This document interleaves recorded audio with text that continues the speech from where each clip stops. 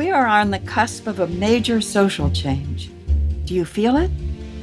Even if you don't, make no mistake, change is coming, and it is going to be unforgettable.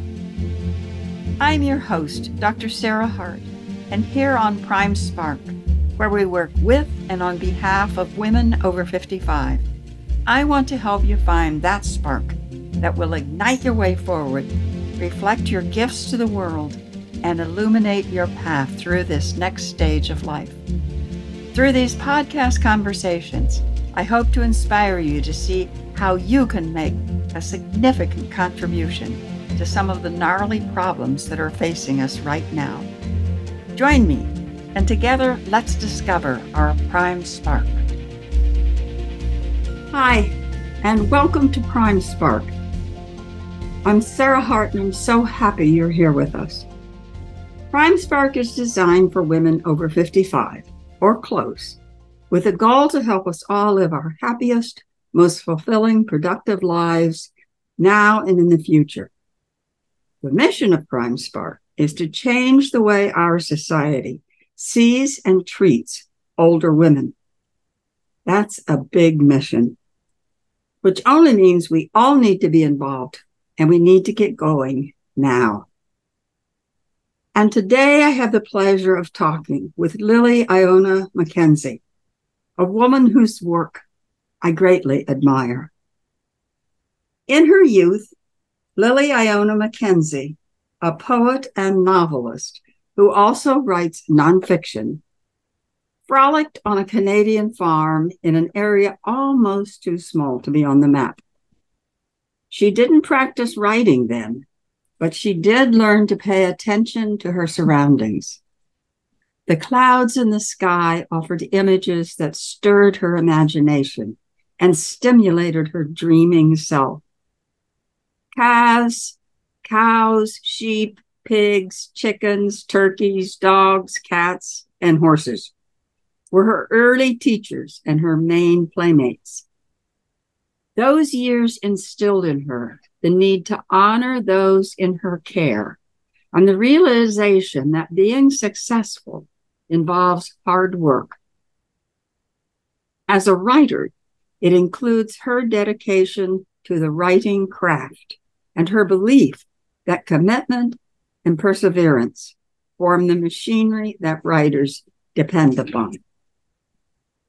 Welcome, Lily. I'm so glad you're here with us today. Hi, Sarah. I'm happy to be here also. Thanks for that introduction. Oh, you're welcome. It's I'm curious about so many things in it. But in getting started, let me just ask you, do you experience getting older? And if you do, what is that experience? And if you don't, why is it you think you don't?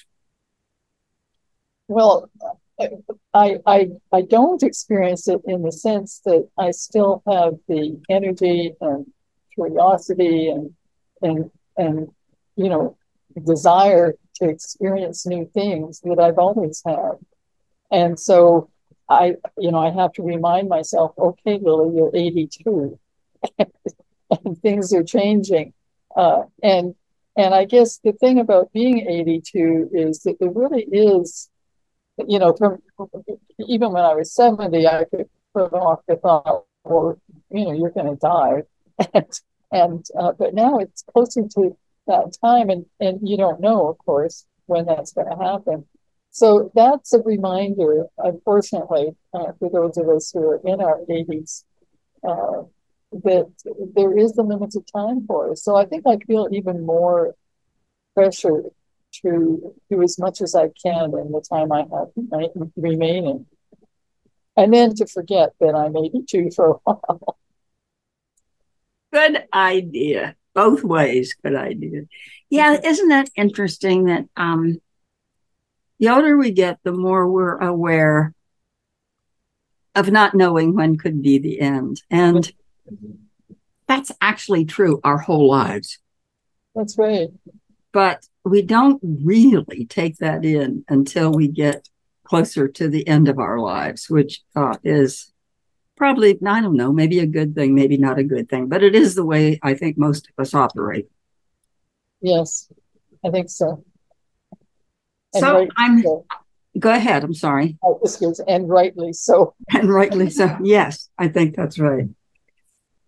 So I'm fascinated with the number of things you've written, and I believe you started your first poetry collection in 2011. I think it came out then. Is that right?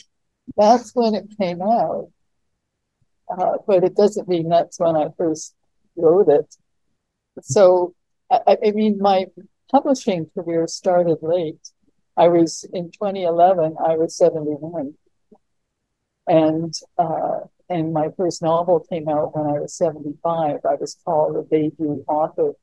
It's, at 75. I always laugh at that. Uh,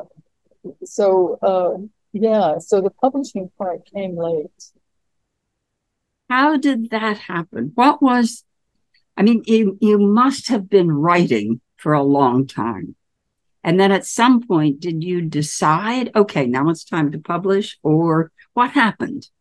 Well, it actually, I kept voluminous journals from the time I was, I'd say about 27 until now. And I've been reviewing those early journals. At the moment, I'm in 1981. And in 1981, I was 41. And I was struggling then still to believe that I was a writer. It was a long journey to be able to say, I really am a writer. And I have some things to offer the world. So it wasn't really until my 40s that I made much of an effort to publish anything. So I published tons of, short pieces and journals and magazines and so on, both in Canada, where I grew up, and in the US.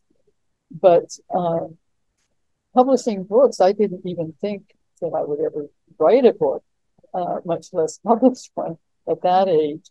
So, so I had started working.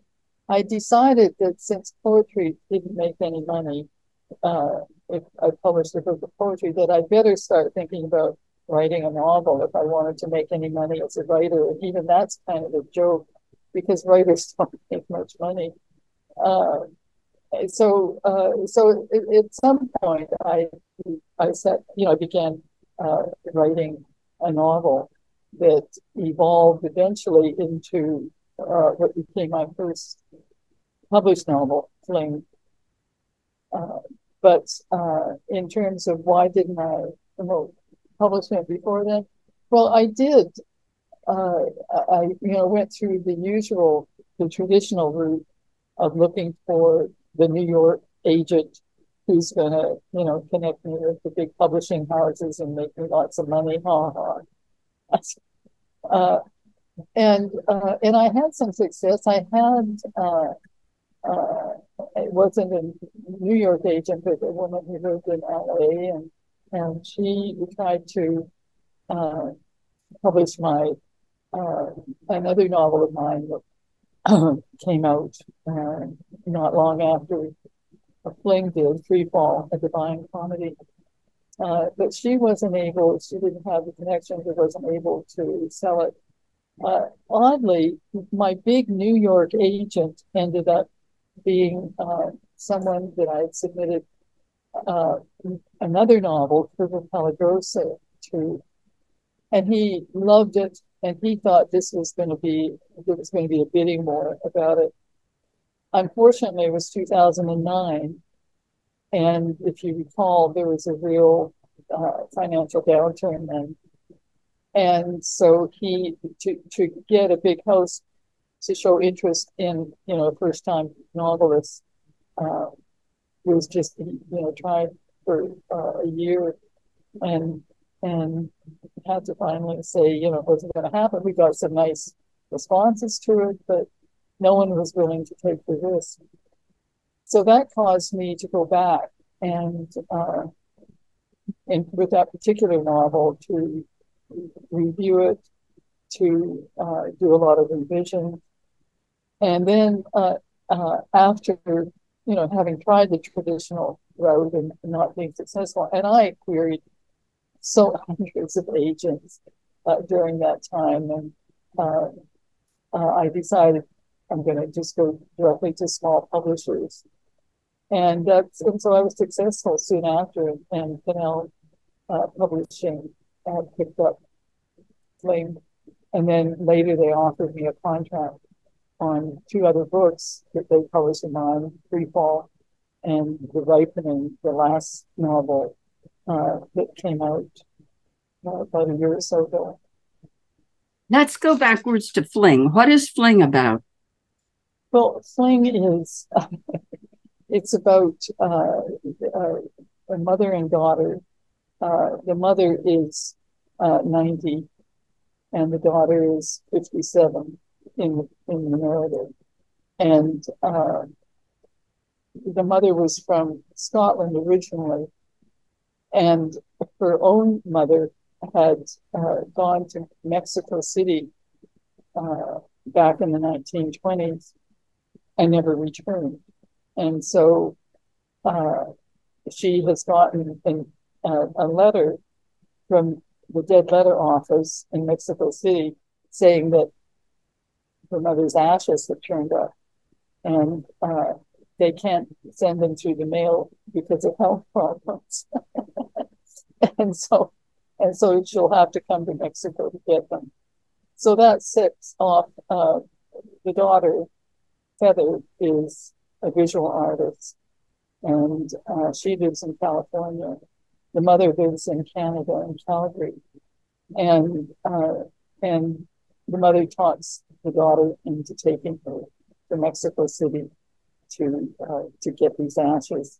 And so it's a very zany, funny book on so many levels. But it's also serious because death definitely enters into it, and also the relationship between mother and daughter. They have some exchanges that are really important in terms of their relationship and some of the problems that the daughter especially has had with the mother. So it's a book about mothers and daughters, but it's also about the imagination and how essential it is. I think that comes through in all of my books. Yeah, they have a flame. They both have flames. Well, it sounds fun. It sounds like you said earlier that way before, I think I understood this right, that really before you published very much of anything, maybe a little bit, but you had to convince yourself that you were a writer, or you had to realize you were a writer. And how do we convince ourselves we're a writer if we haven't published something that was at least modestly successful? Well, I don't think you have to publish you're a writer and to acknowledge that you're a writer. And in fact, one of the things that I never worried about publishing was poetry because it's so essential. I had a dream once that poetry was the foundation really of all my writing. And so it's so essential to me and so satisfying to me to write poetry or to write anything for that matter, that I don't really need to publish. The publishing is, of course, to get that external recognition and maybe to make some money. But I don't think that you have to publish to think of yourself as a writer at all. Can you describe or explain what you mean by that poetry is foundation to you and to your writing? Well, it comes from a very deep place in me. I realize that whenever I read the poems that I've written, that it's showing me a part of my psyche that I otherwise wouldn't have been aware of. And it's much more closely related to, what I guess we would call soul, spirit, something. And so I think for me at least, in when I'm writing prose as well, I think that that level comes through because of the poetry uh, that I've written and in how I approach, imagery and so on in my narratives. So you can, is this right? That you can go to the depths that you go to in your novels because of the depth you have with poetry. Yes, but I wouldn't say, well, this has to be true for everyone. It's just my truth. Right, Uh, right, yeah, yeah, right. So you yeah, don't have to be a poet to write novels at all right. or anything else, but it just happens to be what's true for me. For you. Yeah. And it seemed to me from that wonderful story of your growing up that that that's a very poetic way to grow up. Yes. I was so I had the good fortune of spending those early years on a farm, and the reality of farm life is it's hard work, and the reality of writing, if you're trying to be successful at it, it's hard work too, and requires tremendous commitment. And the same thing, on a farm. You have to be as committed to you have to be committed to the animals because you're dependent on them and they're dependent on you. So, that's so much a part of my being because of those early years of, of feeding the chickens and gathering the eggs and milking the cows, and all of the many, many, many chores that you have when you're living on a farm. I think sometimes many of us don't really understand how what hard work being a successful, in whatever way you want to say that, successful writer is. I mean, it's always, it's not so amazing anymore to me, but it was when I first heard about this, that really successful writers are are at their desk at 4 or 5 in the morning every day. Not me. Not me. I'm not a no. And But I'm not an early morning riser at all. No, but it's a discipline it's that you sit down and you write. it Whether is. you feel like it, no. You still sit down and you write. You write You, something.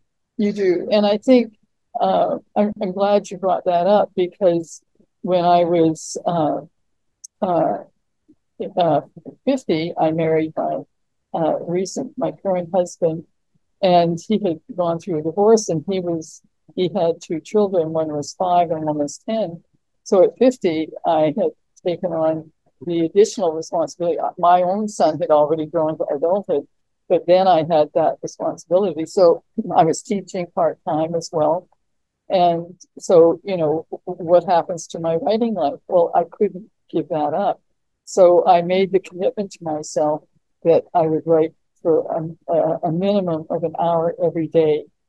And I managed to do that. And by doing that, I mean, if you write an hour a day, you can produce a draft of a novel in a year.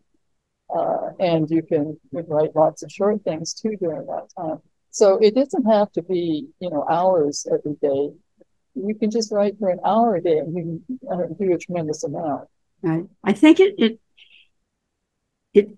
I don't know this, but it seems to me when I hear writers talk about it that it's actually more about consistency than Yeah, length of time sitting at the desk. exactly. Yeah, Yeah. exactly. Okay, so your latest poetry collection, California Dreaming, Yes, just came out. it did. How Yeah. is how? Tell me about California Dreaming. I live in California, so I'm interested in California Dreaming. Yeah, I live in California too. And I'm not sure how I came to that. Well, I do. It's the title of a poem. And the poem focuses on some unusual images that come out of living in California. And I think California has a kind of, even though it's it produces so much in terms of fruit and vegetables and other things, and it certainly has a really good economy. But there's also, I think, that dreamer level, and we see some of that coming out of the Hollywood part of California, movies and how they try to reproduce, I think, our unconscious life in certain ways. And so I feel as if, in the collection, I think the poems are grasping some aspect of California and the dreaming quality of it, which doesn't mean that it's not substantial, but that it just adds another dimension to what it's like to live in this state, this wonderful state. That's interesting. I don't think of dreams as being insubstantial. So, Yeah, well, some people do, yeah. fantasies, this kind of thing, what, you're just dreaming, that kind of thing. Yeah. So the I think the latest thing that you've written that will come out soon is Dreaming Myself into Old Age, One Woman's Search for Meaning. So Yes. tell me about that. That is fascinating to me. Well, I one of the things that I have paid a lot of attention to since I was a young woman are my nightly dreams, and so every morning I, try and capture them in my journals. And this has just been a discipline that I've followed, since I was 27. And I've also been in Jungian analysis too, as a younger woman. And then when I turned 72, I thought, well, I think it's time to go into analysis again. I had my fears about aging, about dying. It seemed like a good time to, address those things. And so I started working with a wonderful Jungian analyst, and so the book came out of really those years of working with him. And so in the narrative, I include some of the dreams that I brought to him during that time, and include, the reflections on them, how they spoke to me, and then I also, the book also, I call it a hybrid memoir, because it isn't just, my personal memories and experiences, but it also includes some poetry. It includes how the arts are part of that dreaming life for me, and how essential they are, all of the arts, to my well-being, to my understanding of myself and the world. So, so I suppose it boils down to a real push for our imaginative life, and how essential it is for us not to lose that connection as we age. That, our bodies may fail us, but our imaginations never will, as long as we exercise that part of ourselves. And the same, they don't have to be actual dreams that we're focusing on, to have some sort of spiritual life or interest in things, beyond us. But as long as we're using our imagination and giving ourselves access to parts of the world that trigger the imagination, then I think we still have a vital life. Love that. We all know how. We may do it or we may not do it, but we all know how to exercise our bodies. Yeah. How do we exercise our imaginations in order to keep them as supple as we're trying to keep our bodies? Yeah, great question, Sarah. And I think I've sort of answered it a bit. I think for me, the dreaming part and recording my dreams and paying attention to them and thinking about them certainly is one way. But it doesn't have to be the arts necessarily either. I don't think, to exercise the imagination. I think it's certainly reading is essential, and reading in really broad areas. You don't, and in fact, I think if you're accustomed to reading just in one category, it's really useful, especially as you get older, to push yourself into reading things that you may never have thought would interest you, and then they stimulate you and your imagination in wonderful ways. So, and I think any hands-on activity too. I learned how to crochet and knit when I was a young woman, and I loved doing that. And it has a real, I think, transporting quality. Things that we do with our hands, cooking certainly, too. And so I think there are multiple ways to access and to keep the imagination alive and lively. Just look around you, and nature, oh my God, how if you can spend some time frequently in nature, I think that's a tremendous stimulant too. We just spent a few days up in Arcata, California, place I'd never visited, and the place that we stayed in had this living room view out over the sequoia forest up there, and it was just astonishing. I mean, we couldn't take our eyes off of those trees whenever we were in that house. They're so glorious. So there's so much in life to keep us lively and to keep us alive. And I think it's important to be open to as much of that as possible. And certainly, being part of different groups, which there's so many things that we can access through different kinds of groups that we can affiliate ourselves with, meeting new people, learning about their histories. I teach memoir at the Fromm Institute at the University of San Francisco. And what a privilege that is for me and for them to have access to these drafts that they write of different parts of their lives. They're just fascinated with hearing each other's stories. And I'm, blown away by them. So much, there just isn't enough time, unfortunately, to do all the things that we could be doing to keep ourselves in life. No, that is absolutely true. Everywhere I look, there's something I want to be doing. And yet there's not time to do that. As you were speaking about outdoors, one of the things I was thinking about several years ago, a friend of mine told me about the Cloud Appreciation Society. And I joined it. And every day they send you a picture of somebody who's seen interesting clouds. Well, I go to Kauai every year.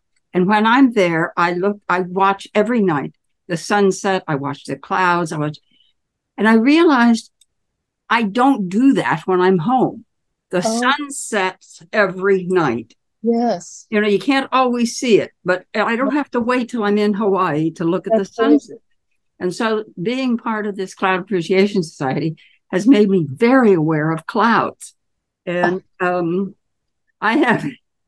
always had a really vivid imagination. So I always see things in these clouds. Yes, yes. And I think that's a wonderful way to play with your imagination. Absolutely. And they're there, they're almost every day. There's some clouds up there to look at. Yes, they are. Yes, that's great. Yeah. So Lily, what's next? What is next for you? Well, I actually have written another book that's seeking a publisher. It's called The Sinners Club, and it's a novella in linked short stories. And I actually did, when I was a young woman, I worked at a couple of different churches in Marin County, and so it's based on some of my experiences, my observations from working in those churches. It's a funny book on some level too, but also serious. So that's out looking for a publisher right now. And I'm also working on another memoir, and this one will be more directly memoir. And I'm will be calling on some of the things that I'm discovering in these early journals that I kept, and so I'm in the process of, developing that. And I teach, still at the Fromm Institute. I teach memoir, and I love it. So lots to do, not enough time. Well, I think that sounds fun. I'm going to watch for that new book because it sounds like it's probably parts of it are serious, but very funny. So that would be fun. Oh, Lily, this was really interesting and fun. So I could imagine people might want to get in touch with you. If they do, how can they do that? Well, it's probably easier to visit my blog. And it's very easy if you know how to spell my name. It's just LilyIonaMacKenzie.com. And there I am. Okay. Yeah. Thank you. This has been really fun. I so appreciate you, and I love listening to you talk about your imagination and how you savor it and how you grow it and keep it watered, and you almost see your imagination as a garden. And so lovely. Well, Sarah, thank you for what you're doing to keep you're welcome. Yeah, you're welcome. Older women in view. Yes. So that's our time today. Please join us again. You can find our Prime Spark podcast on every popular outlet. Find out more about Prime Spark at www.primesparkwomen.com. Thank you so much again to my guest, Lily Iona MacKenzie. And don't forget, you can find her at lilyionamackenzie.com. I'm going to spell that.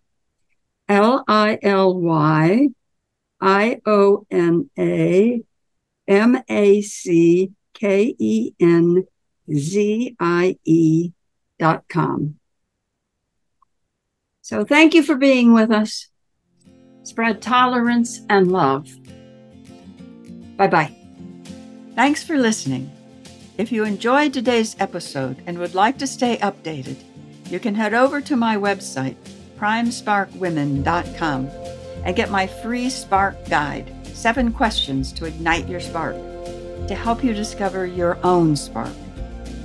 See you in the next episode.